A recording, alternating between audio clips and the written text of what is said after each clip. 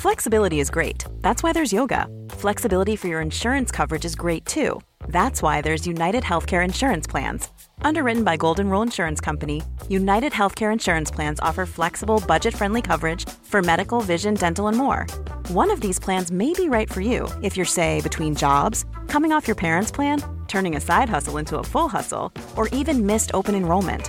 Want more flexibility? Find out more about United Healthcare Insurance Plans at uh1.com. Welcome to Move Your Mind. My name's Nick Brax, and this is a podcast where we have real conversations with real people and give real advice. Addiction. It's a word that carries a heavy weight, a shadow that looms over countless lives. It's the relentless pursuit of something that offers temporary solace but exacts an insurmountable toll.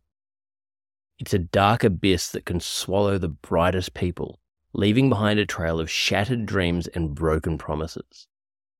Addiction comes in many forms, from drinking to drugs to sex to social media or even work addiction. It can creep into your life, slowly eroding your spirit, taking you from a life full of hope to becoming a shell of your former self. But what is addiction, really? It's not just a physical dependency. It's a relentless, all-consuming monster that takes root in your mind, your heart, and your soul. It tells you that you need it, that you can't live without it, that it's the only thing that can make the pain go away. And so you give in, time and time again, because the temporary relief it offers is better than facing the demons that haunt you. But here's the cruel irony of addiction. It promises escape, but it only tightens the chains that bind you. It offers comfort, but it leaves you more isolated than ever. It drowns out the world's noise, but it silences your own voice, your own dreams, and your own potential. It's a false friend, a merciless captor, and a relentless tormentor. I also want you to know that addiction doesn't discriminate. It doesn't care about your age, your race, your gender, or your social status. And it can happen to anyone, anywhere, at any time. It can sneak up on you when you least expect it, and by the time you realize it, it may already have its claws deep within you. But I also want you to know this. You can fight back. You can break free from the chains of addiction, no matter how tightly they may have bound you. It won't be easy. In fact, it may be the hardest battle you ever face, but it's a battle worth fighting because your life is worth it. Recovery is possible. It's not a destination. It's a journey that starts with one single courageous step. It's about confronting your demons, facing your pain, and finding better and healthier ways to cope. It's about rebuilding your life, your relationships, and your sense of self. To anyone out there who's grappling with addiction, know this: you're not alone. There's hope, there's help, and there's a way out of the darkness. You're stronger than you know, and your life has value beyond measure. It's time to reclaim your life, your dreams, and your future one step at a time, because you're not defined by your addiction, but by your strength and your resilience to overcome it. Today's guest shares his inspirational story of overcoming addiction with honesty and vulnerability. Matt Farnsworth is an actor, entrepreneur, and filmmaker who almost lost his life to addiction. He's now using his experience to help guide others to sobriety. Matt, so great to meet you. Connected on social media and we've had a bit of back and forth, but yeah, appreciate you making the time to come and have this chat. Yeah, my pleasure to be here. Thank you for having me. Appreciate it, mate. We were just chatting before, and as happens, almost every time with these interviews, you end up having a sort of pre-chat and basically start talking about stuff that would have been, really great on the episode. So I guess straight away, I'm just going to ask, could you give, for our audience, just give a background on yourself, a bit of your story, and essentially how you came to be doing what you're doing today? Yeah.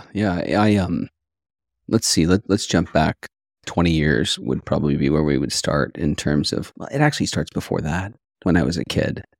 If we're talking mental health here and sobriety and things of that nature, which I think is kind of where we're at on this show, right? Is going Yeah, for mental that. health, sobriety, exactly. I mean, I've always had a problem with alcohol. The second I first had it, when I was 14 years old, it felt like it was just everything to me. But, I got in trouble when I was younger drinking. I've always had a problem. And flash forward, I moved to LA when I was about 23 years old, 22 years old, started acting, rose very quickly in the ranks there, was screen testing for major movies, people like George Lucas, Christopher Nolan. I was meeting them on a regular basis, and it was great. I mean, I made a popular movie called Iowa that was at Tribeca. Gets panned a lot, but it did a lot for me, and ended up working with one of the biggest agents in Hollywood. You and I were talking about that, and how that worked. And it was tough for me because I actually got sober right before my son was born. And this was about the same time that the movie that I had made got released at Tribeca, and then it was released in theaters. And I picked up this really big agent, and I was at the peak, man. I was at the top of my game. And I was made an offer. I remember sitting at Chateau Marmont, and he told me, "You're going to feel the power of our agency." And I realized, wow, this is a deal with the devil. This is absolutely a deal with the devil. And I could see it. It was so surreal. It was like nothing I've ever felt before. And he stood up, and there was probably the most popular actress at the time ready to chat, and chatted a bit. And the deal is that we could date, and that would escalate my position in Hollywood quickly. I'd probably be in People magazine the next day. Didn't have social media back then. So you needed this kind of clout to move forward. And you needed that kind of buzz about yourself. And in the industry, people would see that, and then they would hire you.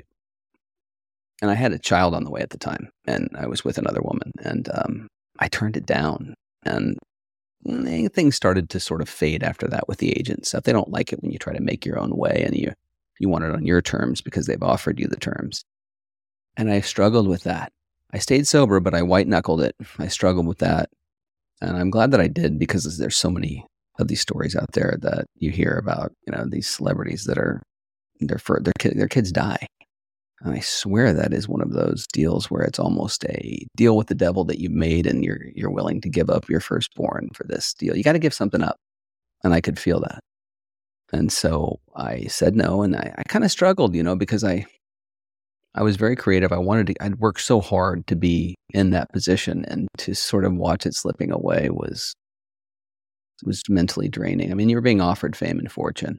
And I got a lot of trouble on Twitter for this recently. I posted that I agree with everything Mel Gibson is doing in terms of trying to expose any kind of, child sex slavery stuff that's going on, the Sound of Freedom, everything that's happening with that it's a positive movement, but there's so many people that have an issue with it. And I posted that I was in favor of it, and then I actually walked away from what would have been fame and fortune. I have no doubt in my mind, had I dated that person, it would have led to something because of the trajectory that I was on and the talent that I had. I could have pushed this through.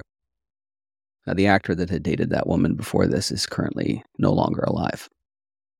So there's just a lot of crazy stuff when you talk about Hollywood and mental health, and the way you're pulled 1,000 different directions, and everything is at your fingertips there. That is just totally evil. And it looks beautiful, presented in a beautiful package, but it is anything but good. So I ended up just kind of making these movies, and then ended up social media pops up. And, it just sort of changed my relationship with the woman that I was with. She just turned into somebody completely different and was all about it. And my life fell apart. Just a mess. I was never really in love with the woman. I just kind of stuck it out because the child, and we ended up having another child, and I wanted to do the right thing. I think this is like my Midwestern roots, like my Kansas, roots coming in here, where it's like, you're taught to do the right thing. And so I tried, but looking back, it might not have been the right thing to stay in that. But everything ended up falling apart. And what did I do? I drank, and it wasn't long before I was just an absolute drunk again. And it took a month. And within just 6 months, I was flipping a car 6 times without a seatbelt on, going 60 miles an hour, breaking my neck. You couldn't write this. It's like a Hollywood script. Absolutely. So that's kind of how that went. And then I ended up entering recovery. And I think recovery was great, but I think the reason why I ended up in all this trouble is because I bottled all of those issues for so many years. I had childhood issues. I had, issues. The drinking and the chemical they were my medicine, and they were just covering a much bigger problem. They're just a symptom, really, of a much bigger issue. And I never dealt with it. Even before my son was born, I just decided I'm just going to stop drinking. Well, there's still a lot going on that you're not dealing with. And the reason why you wanted to use that chemical so much, right? It's the problem's still there. You haven't dealt with it. So they call that white knuckling. You're just you never have any serenity. You're never really happy because you haven't dealt with it. And so when I entered recovery, I was reluctant. I really didn't want to go. Even though I was in huge legal trouble, I was still stubborn. Still fought it. And I got a lawyer at the time. She said, you don't have a choice unless you want to end up in prison. I mean, you've wrecked a car. You skimmed the top of 2 other cars. Nobody was killed. Somebody should have been killed. It was a miracle by the grace of God that nobody was absolutely dead on that scene, including me. Yeah. And, I decided to go to recovery, and I fought it. And I did not want to live in a recovery home. And I had never had to do anything like that and humble myself. And the recovery home that was chosen, there wasn't a lot of finances at the time. I mean, I had drained everything due to the divorce and the things that were going on and the separation with my ex.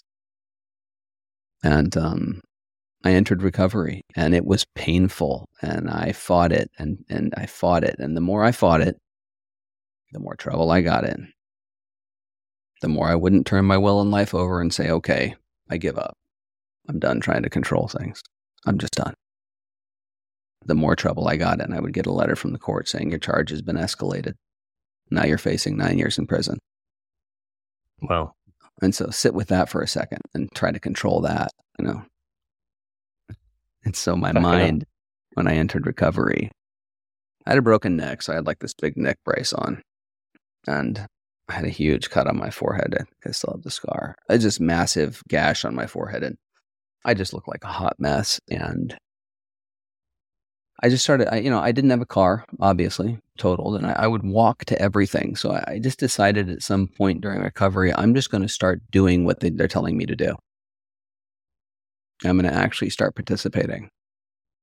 So I didn't have a job. I would wake up in the morning and I would walk 8 or 9 miles to the nearest AA meeting, and I would do an AA meeting. Then I'd walk 8 or 9 miles home, and then I'd walk to the recovery center, and I would do my meetings. And it was crazy. I think I was walking like 25 miles a day and just smoking as I walked, just chain smoking. It's constant.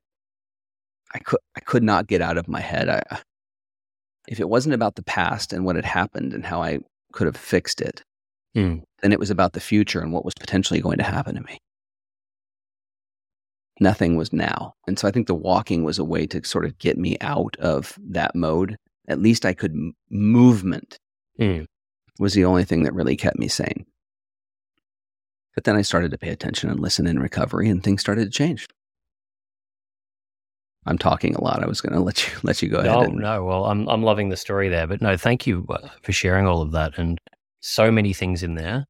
A lot of parallels that I see in my own life as well. I had a problem with alcohol in my early 20s. Had a car crash where similar thing. Had my best friend actually lying across the backseat of the car, and the car ended up getting crushed in half. Was sort of going along a main road, went to turn it around, hit a traffic island, and it span out of control, and we should have both died. Like the police that saw that said, they'd never seen a crash like that where anyone survived. And anyway, a lot of parallels. And then I've sort of had some time in the entertainment world with the acting. So just interesting hearing your story and how open you are about it. And I think it's so important, the message you're saying there about with any of these sort of addictions, it's not about just stopping it. It's about trying to get to the root of what's going on? Sorry, there's some sort of siren going off in the. Yeah, we want to wait for that to die down.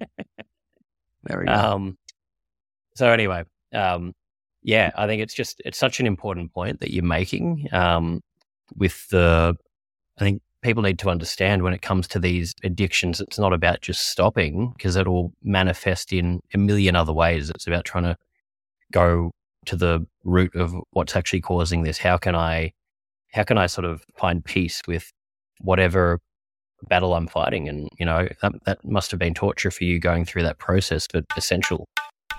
Hey guys, if you're enjoying this podcast, please click the subscribe button, leave a like or comment, share with your friends, and follow me on Instagram at NickBrax. I really appreciate your ongoing support.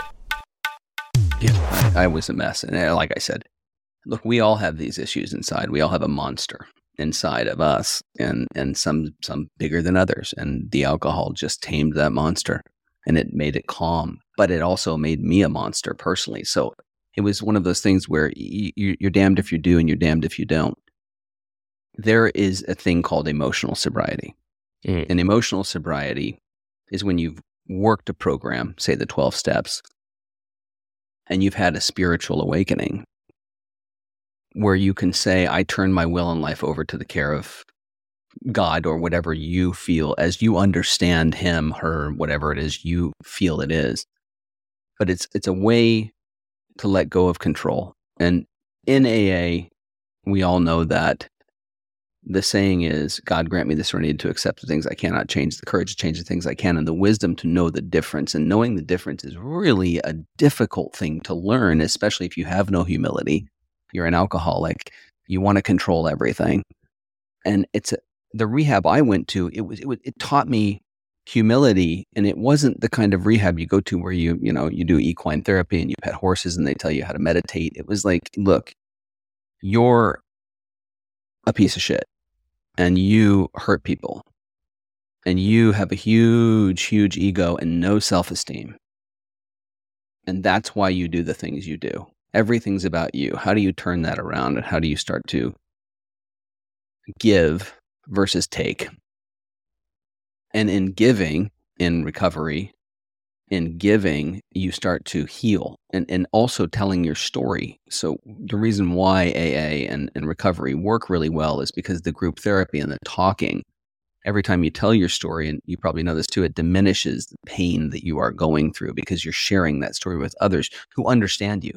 And you're often shocked that the people that are there understand you, because there's people like me. You thought you were all alone in this world and there was no one like that. But you learn that there are people like you. And as you share your story, you start to heal, and you start to learn all of the ways in which the cycles in your life, when you work the program, you start to see these cycles that you go through, and you never break out of them, because the alcohol and the drugs, they keep you in that cycle.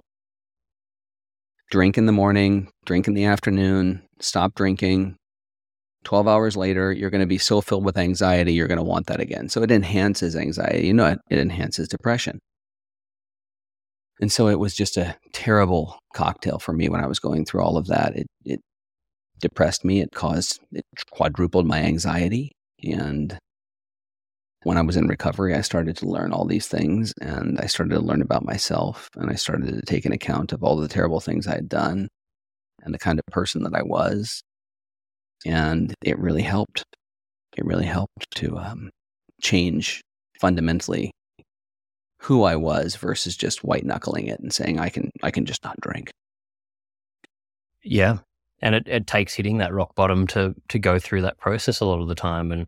And totally agree with what you're saying there. Sharing, I mean, that's the biggest thing I've done for the last 15 years, just sharing my story and sharing other people's stories. And it is, I think, the most powerful thing, because we all, sit there behind the scenes thinking, what the fuck's wrong with me? Why do I find everything so difficult? Why am I unique? Why am I different? And then you realize that you're actually not. Everyone's going through something, but most of us just don't talk about it. So and everyone's so relieved to hear it. They're like, oh, thank God. Like I can, relate. It's like so, cathartic hearing someone else talk about it, and it helps you. It's just, it's a relief to just talk about these things. It's such a powerful thing. Yeah. Isn't it? And you start to realize, okay, Popularity is not going to make me feel any better. Money's not going to make me feel any better. Having another child is not going to make me feel any better. Getting a certain job is not going to make me feel any better. None of having the perfect vacation is not going to make me feel any better. Those expectations that we set, drive us crazy. And I used to set expectations on myself that were, well, as you can tell just from my story about Hollywood, really unreasonable for most human beings. Most people are not flying up to screen test for Star Wars and doing these things. It's very, very stressful and I expected to get those things, and so every time I didn't get something, I was pretty let down, and it's very easy to give yourself an excuse to go run to the booze.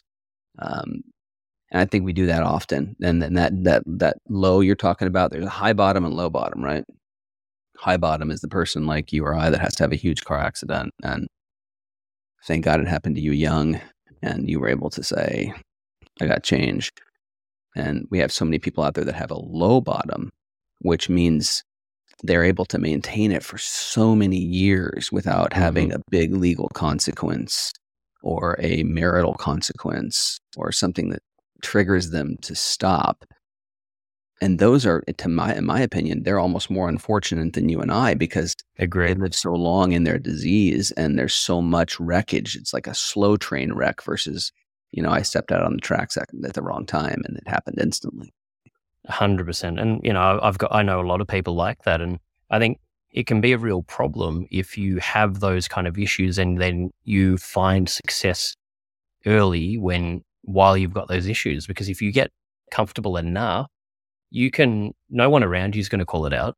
And it's like even when you were, had that crossroads where you could have taken that role and had, that career, you probably wouldn't have hit that rock bottom. You would have had enough, yes people around you, enough resource, enough people feeding your ego for you to never really have to question it. And these people often, they don't attract the people that are going to call them out. So it is, I agree that it's a fortunate thing if you can have that happen. You almost need to sort of lose everything and be in that position to be humbled like that. Otherwise, there's always going to be some sort of excuse or reason or justification of why the behavior is okay.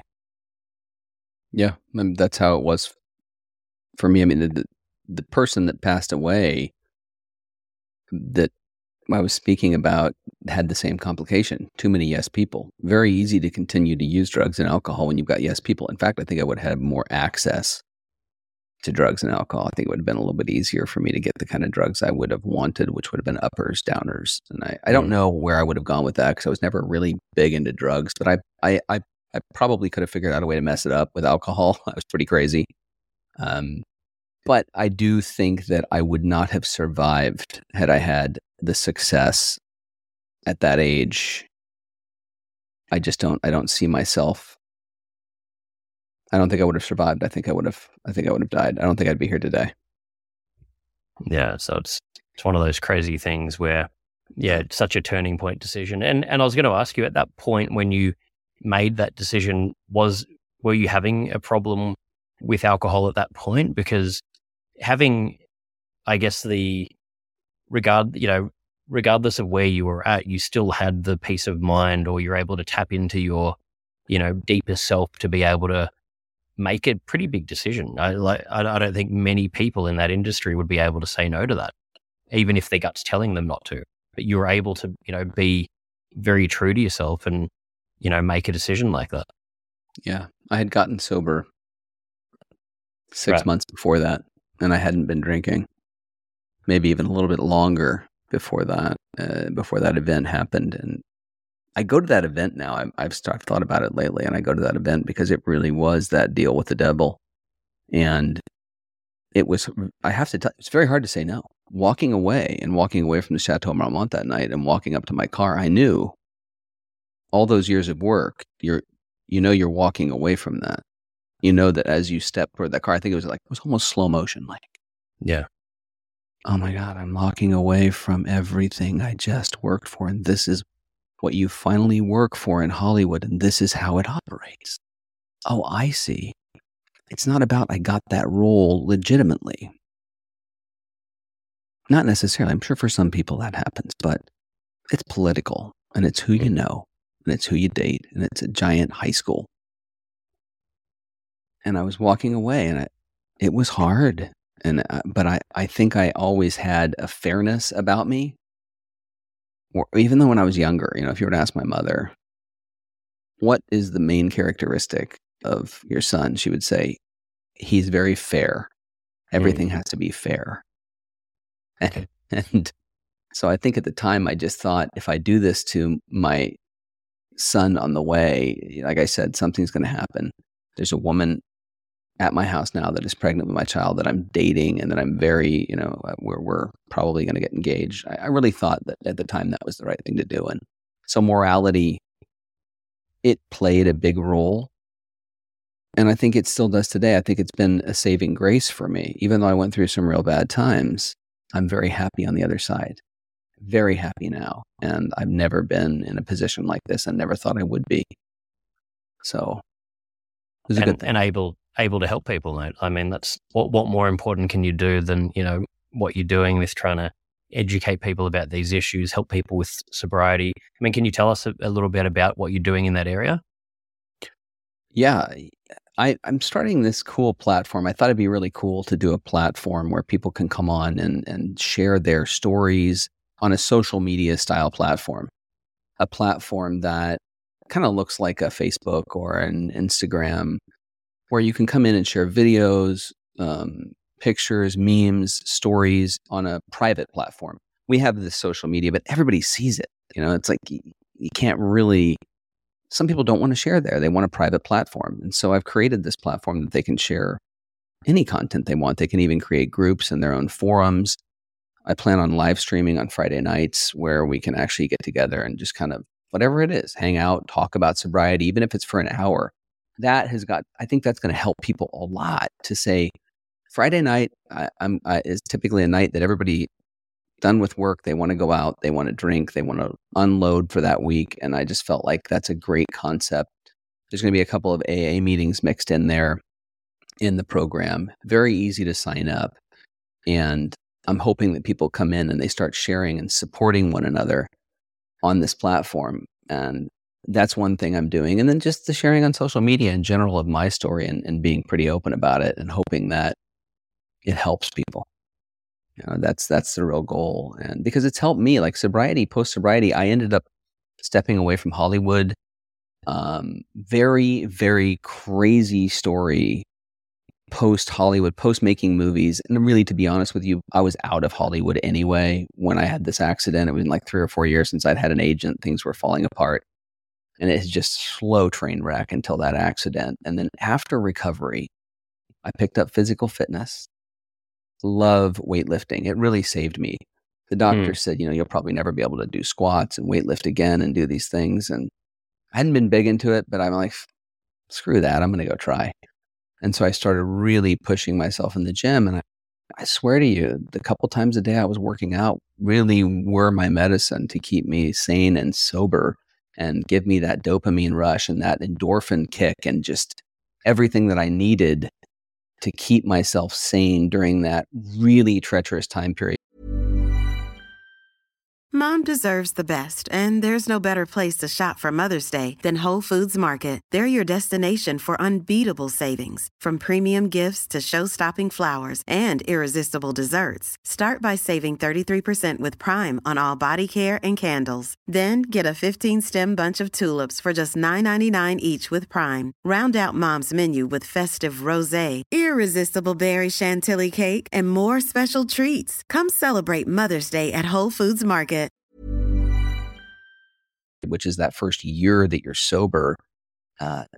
You go through a period where it's really tough in the beginning, and then there's the potential pink cloud where you feel like everything's just perfect and my life is just fantastic, and then it gets hard again. It gets easy and it gets hard again. You know how it is. It's a roller coaster.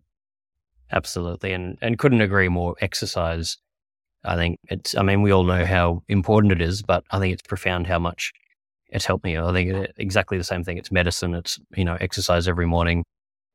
Just it clears your head, it centers you, it's something that's available to all of us. So it is such an important thing.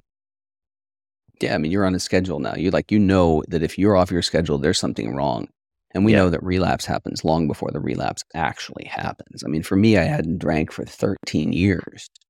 And I'm shooting this movie that I didn't really want to be shooting. And I'm in this bar right next to my house. They're walking by with shots for the crew. And I just grabbed one after 13 years and slammed it. I didn't even think. Wow. So Wow. I can tell people out there that if you are around it, I moved into a house that was off a strip of bars. It just had bars. It was called Second Avenue. It was in Belmont Shore. I don't know if you know Long Beach and Belmont Shore, but it's called Second Avenue, and there's bars everywhere. They line the streets. I think I have somebody mowing the grass out here. Can you hear that? No, not quite. Okay. So it's Second Avenue, and it's covered in bars. Well, I would wake up and I would walk in the morning to get my coffee and whatnot, and I would smell the stale beer. At night when I would go out, I was one block off this huge strip of, 10 bars. And it was like a stimulant. I mean, I would look at it and I would watch the people getting sauced. And I didn't realize this is people, places, and things. This is places. This is people. You're in it. You're putting yourself in danger. And it sure didn't take long. Within a year of living there, I was drinking. And so, to go back, I think we were talking about the fitness thing. And so I started training after recovery, and it really saved my butt. And I even became certified, started training people.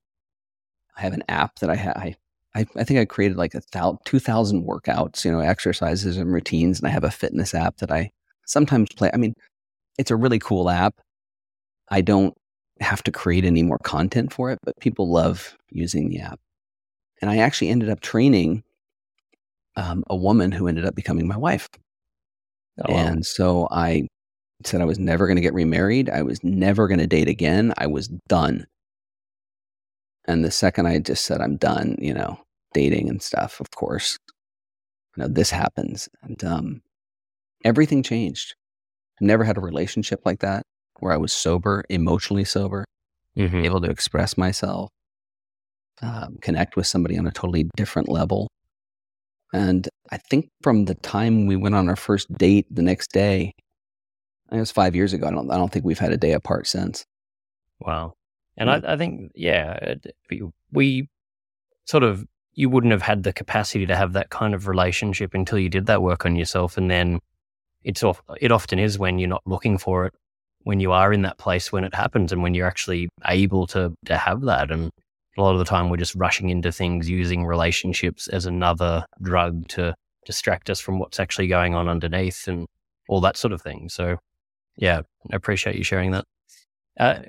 When you relapsed, how difficult was that to get sober again from that point? Hey guys, if you're enjoying this podcast and want to learn more, I've released my first book, Move Your Mind: How to Build a Healthy Mindset for Life, where I talk about my own journey with mental health and share tips from experts on how to maintain a healthy mindset. You can buy the book on Amazon or through my website at nickbrax.com/book. Well, I wasn't going to get sober. I mean, I had no intention of it until the accident. No intention. Right. So I was living in this world of pain from the relationship that had fallen apart, and this woman that was, I don't want to say it, but just not the person that I thought they were. And narcissism is very rare in females, but it does happen. And I was gaslit like I've never been gaslit in my life. And it drove me insane. I mean, I can't get into detail, but it was daily. I would wake up and I would have to drink to try to understand life. My whole life was turned upside down in one day. And that's not something that's normal for people. It doesn't happen that often where a relationship just gets broadsided in a day. And that's how much I was lied to. It was crazy. And I realized looking back over the last 12 years, I've been lied to on a regular basis. And then you start to see, oh my gosh, this happened. Oh my gosh, that happened. All these things that were covered up. And is difficult for me to deal with. So I just drank to deal with it, to be honest. And that's how it worked until I had the accident. And then getting sober after that, here's how hard it was. Had the accident, broke my neck, wingtip vertebrae, which is breaking your neck technically. 1 inch to the left, I would have been paralyzed from the neck down for the rest of my life.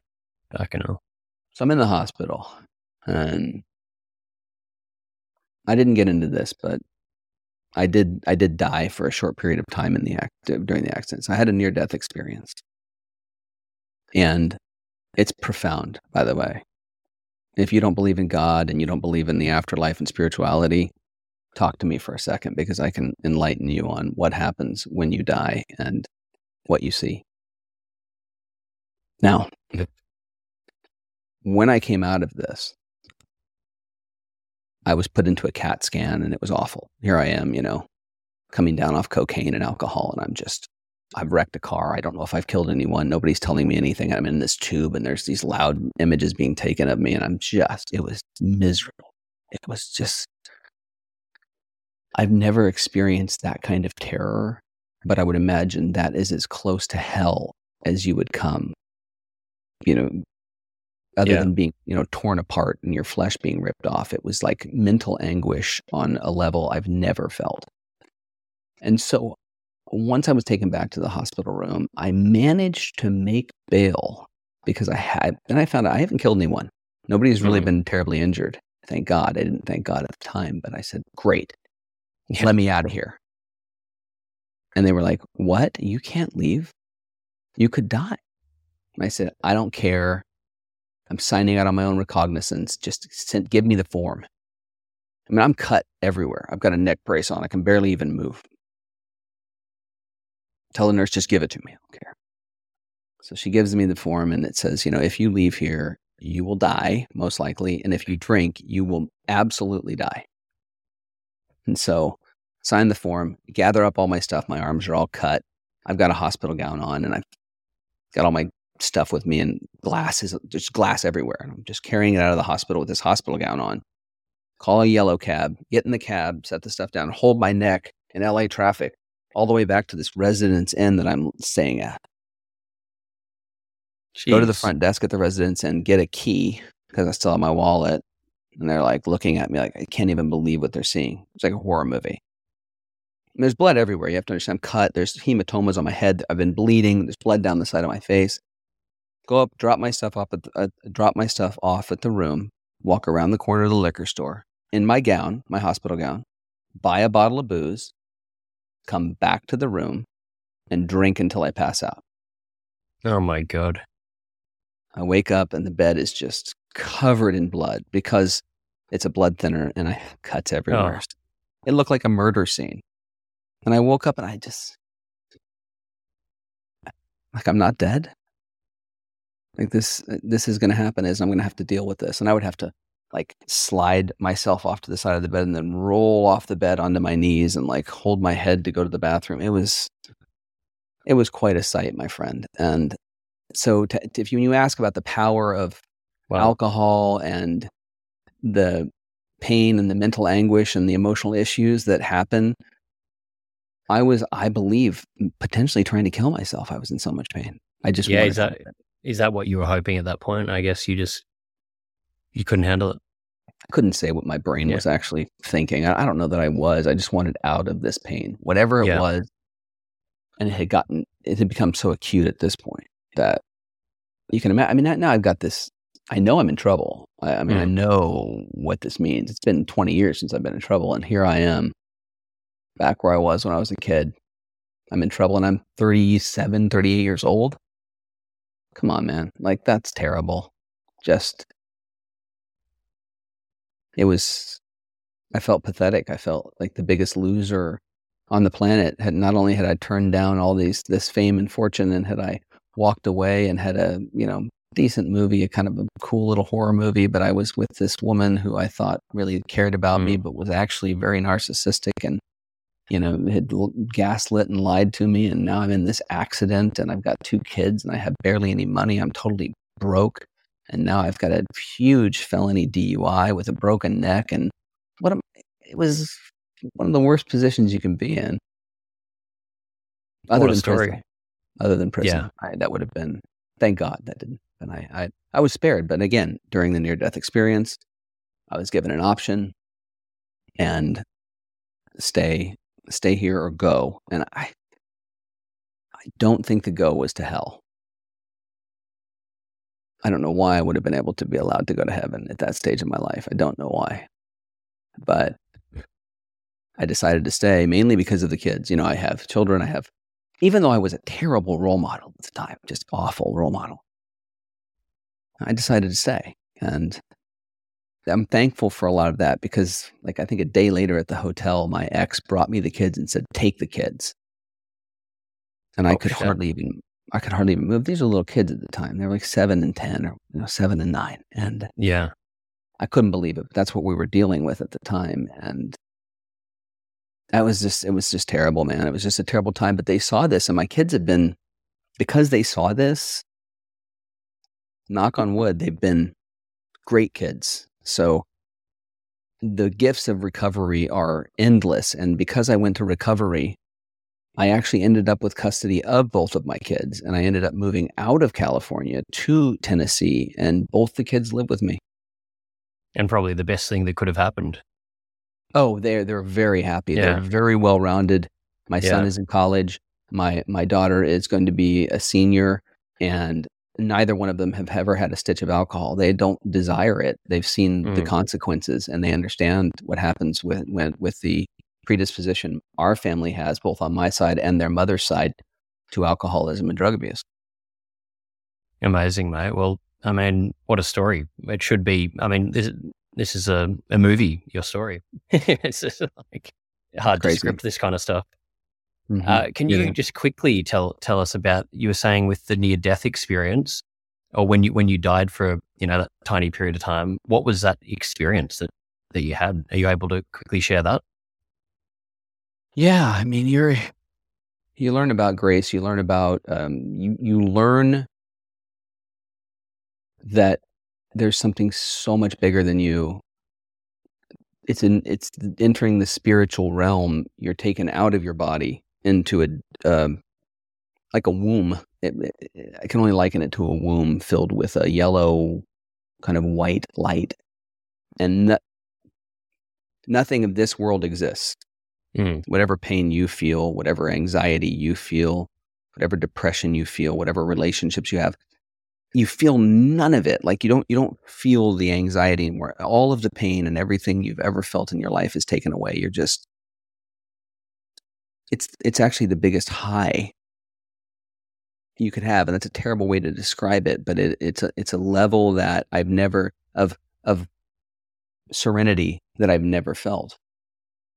And when you're being spoken to, you're not spoken to in a voice that is totally audible. It's almost like a booming, thunderous vibration that you feel, and you understand what is being, what's coming, what's being told to you. You understand it because it's like almost like a telepathy. And then you make a choice. So I was given in that situation a choice of, do I go with this and leave, or do I stay?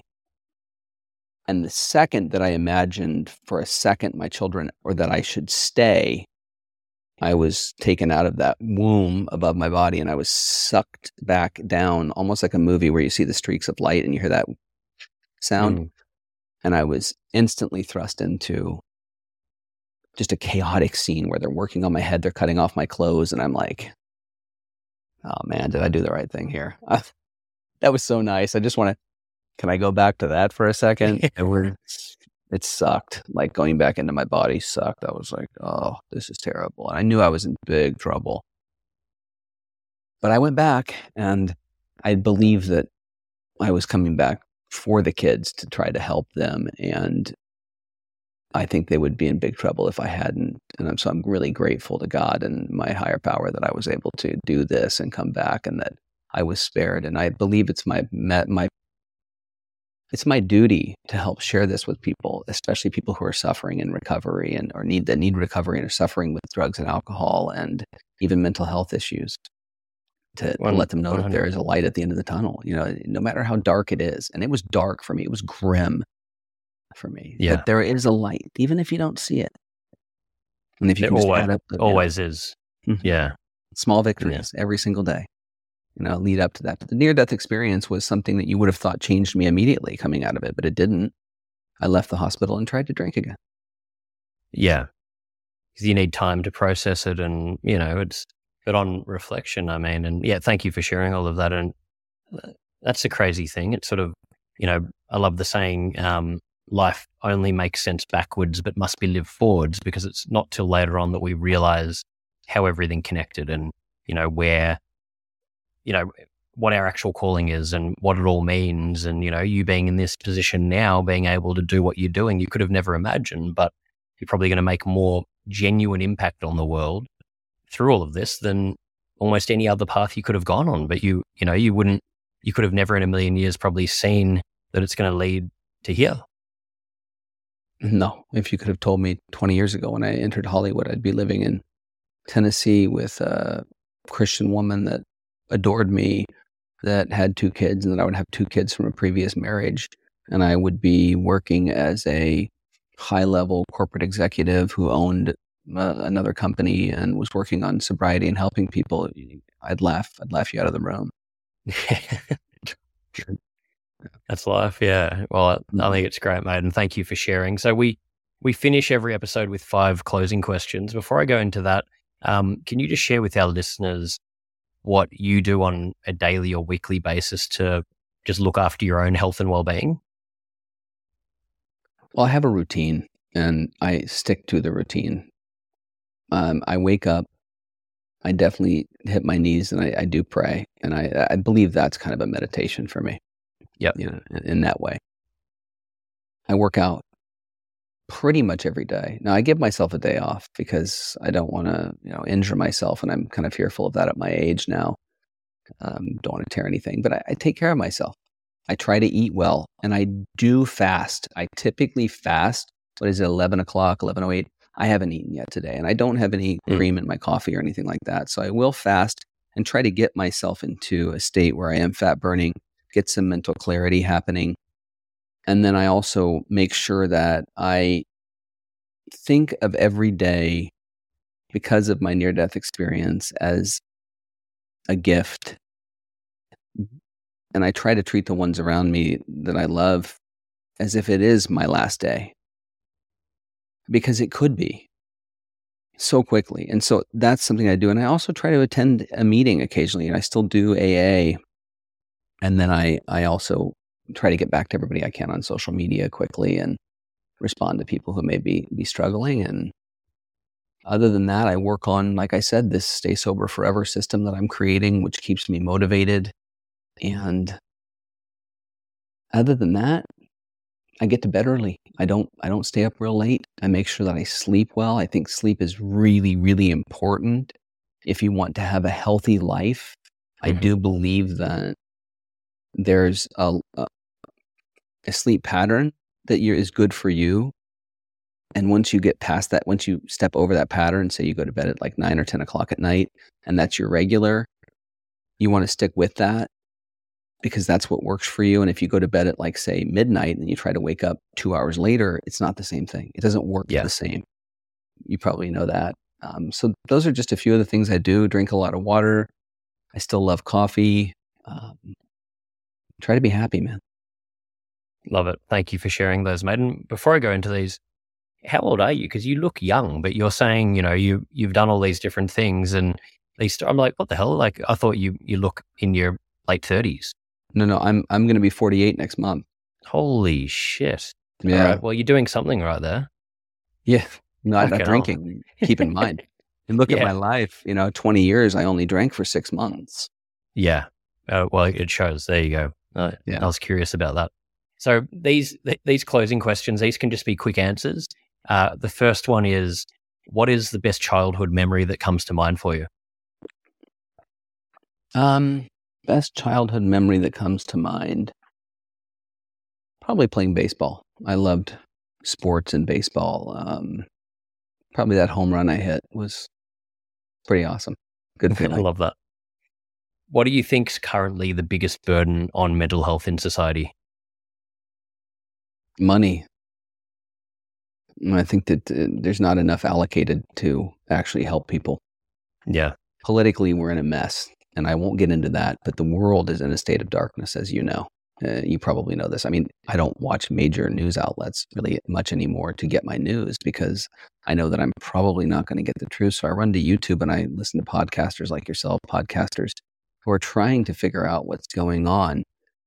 And I think that we don't have enough of a focus on recovery and mental health. And there's too much of a desire to monetize it versus support it, And so just like Los Angeles, man, you go to Santa Monica, there's homeless everywhere. Yeah.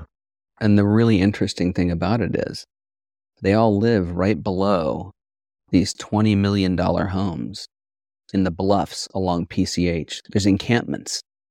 So you've got these homeless people living in these tents, and then 100 yards up the hill, up the embankment, you've got these Adam Sandler and these $20 million homes, Hillary Swank, all living right there. And I've seen it. And it's so ironic. It's like, wow, this happens. So sad. Mm-hmm. It's because they closed down all the mental health facilities. They closed that down in the 80s, and now everyone's just hit the street. That's shocking. Yeah, no, I totally agree. We can't do enough in that area. And you're right, it is trying to be monetized way too much, and we need to actually help people in the right way and make it sustainable. And I think preventative healthcare is so important, and there's not enough of that. So, and medication, they try to shove so many medications down people's, down at people, because big pharma is this. I mean, it's not. Let's be honest, it's not a good thing. I'm not on any medication, and I think we fall short in terms of helping people with things like physical fitness, meditation, diet. There's a lot of stuff that could happen that doesn't happen, and there's not very much education about that. I mean, even our food system, the way that we're told to eat is probably not the right way. Yeah, absolutely. I think there's a whole podcast in just these topics. Yeah, the food we eat. Oh, man. And what we're being fed, too, is also causing mental illness. Yeah, that's a whole other thing, like you said. That is a whole other thing. What's your personal definition of happiness? Not having expectation. That's what gives me serenity. So, your serenity, the term in AA is your serenity is inversely proportional to your expectation. Yeah. So if you can lower your expectations and just live your life, I think that's really what keeps me happy. When I focus on the past, I get very guilty and kind of angry. And when I focus on the future, I feel anxiety. Yeah. So if I can live now through, prayerful meditation and, not having the expectation that something is coming or something's going to be so great that it's going to make me feel better, then I usually do pretty well. Yep. It's like that whole Hollywood thing you're saying where it's always about this next thing. And only if I get this and get this level of fame, then finally I can be enough and be happy. And it's like, no, it doesn't work like that. It's about just being grateful for what we have now and being present in what we're doing. Gratitude. You mentioned it. I didn't say that, but gratefulness is so important to wake up and be grateful for everything that you do have. And I am. And there are times that I slip. I'm an alcoholic. I'm an addict. And I can start to think improperly. And I have to catch that. Yeah. What are you most afraid of? Most afraid of failure to be a leader for my family. I get fearful sometimes that I can't step up to the plate in terms of being the spiritual leader that I need to be. But I try. I do. And I do fall short. But, I think that fear drives me too, though. The fear is almost a positive thing because it makes me focus on what needs to be done and helping them be successful in their spiritual walk. I think is really critical for me at this point in my life. Whereas it was even a thought before. It was always just kind of about me. Yeah. But, falling back into that would be my biggest fear, would be falling back into being selfish, falling back into any kind of alcoholism or losing my sobriety would be just it's a huge fear. But it also helps to motivate. Yeah. Well, on a positive note, what are you most proud of? I think I'm most proud of just the life that I've built outside of seeking any kind of attention, outside validation, not needing it. Pretty proud of that because I came from a space where it was really important to have outside validation. And even it comes down to the way you look. You know how that industry is. It's like looks, you're judged on your performance, your attitude, your personality, all of it. And I just was so enraptured in that I thought I needed to be a certain weight, a certain height, a certain this, that. I've lost all of that. And I just don't really think about outside validation anymore. So I'm most proud of being able to live my life on a daily basis without seeking affirmations outside of my family. I want them to love me and care about me, and I want to do well for them and the people that actually matter versus people that won't remember you when you're gone. I love that, mate. Well, thank you for being so open. And finally, where can our listeners, if they want to find more about you, social media, anything else you're doing, where can they go?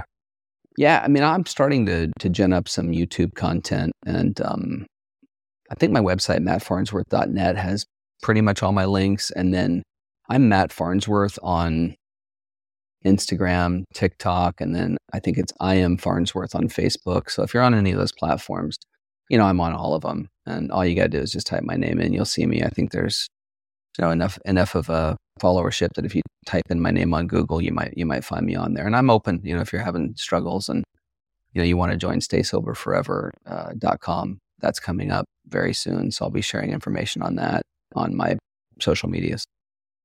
Amazing, mate. Well, yeah, really appreciate it. I really love the chat. I'm sure our listeners will take so much out of it, and appreciate you being so open again. Hey, thanks for having me, and I really appreciate everything you're doing for everybody. It's a great thing. Thanks so much, mate. Appreciate it. Thank you so much to Matt Farnsworth for joining me today for Move Your Mind. Also, a huge thank you to those of you listening. I really appreciate your support. If you'd like to learn more or connect with me personally, visit www.nickbrax.com or send me a DM on Instagram at nickbrax. Please don't forget to click the subscribe button, leave a like or comment, share with your friends, and follow me on Instagram. It really makes a difference. Thank you so much. Cool fact, a crocodile can't stick out its tongue. Also, you can get health insurance for a month or just under a year in some states. United Healthcare short-term insurance plans, underwritten by Golden Rule Insurance Company, offer flexible, budget-friendly coverage for you. Learn more at uh1.com.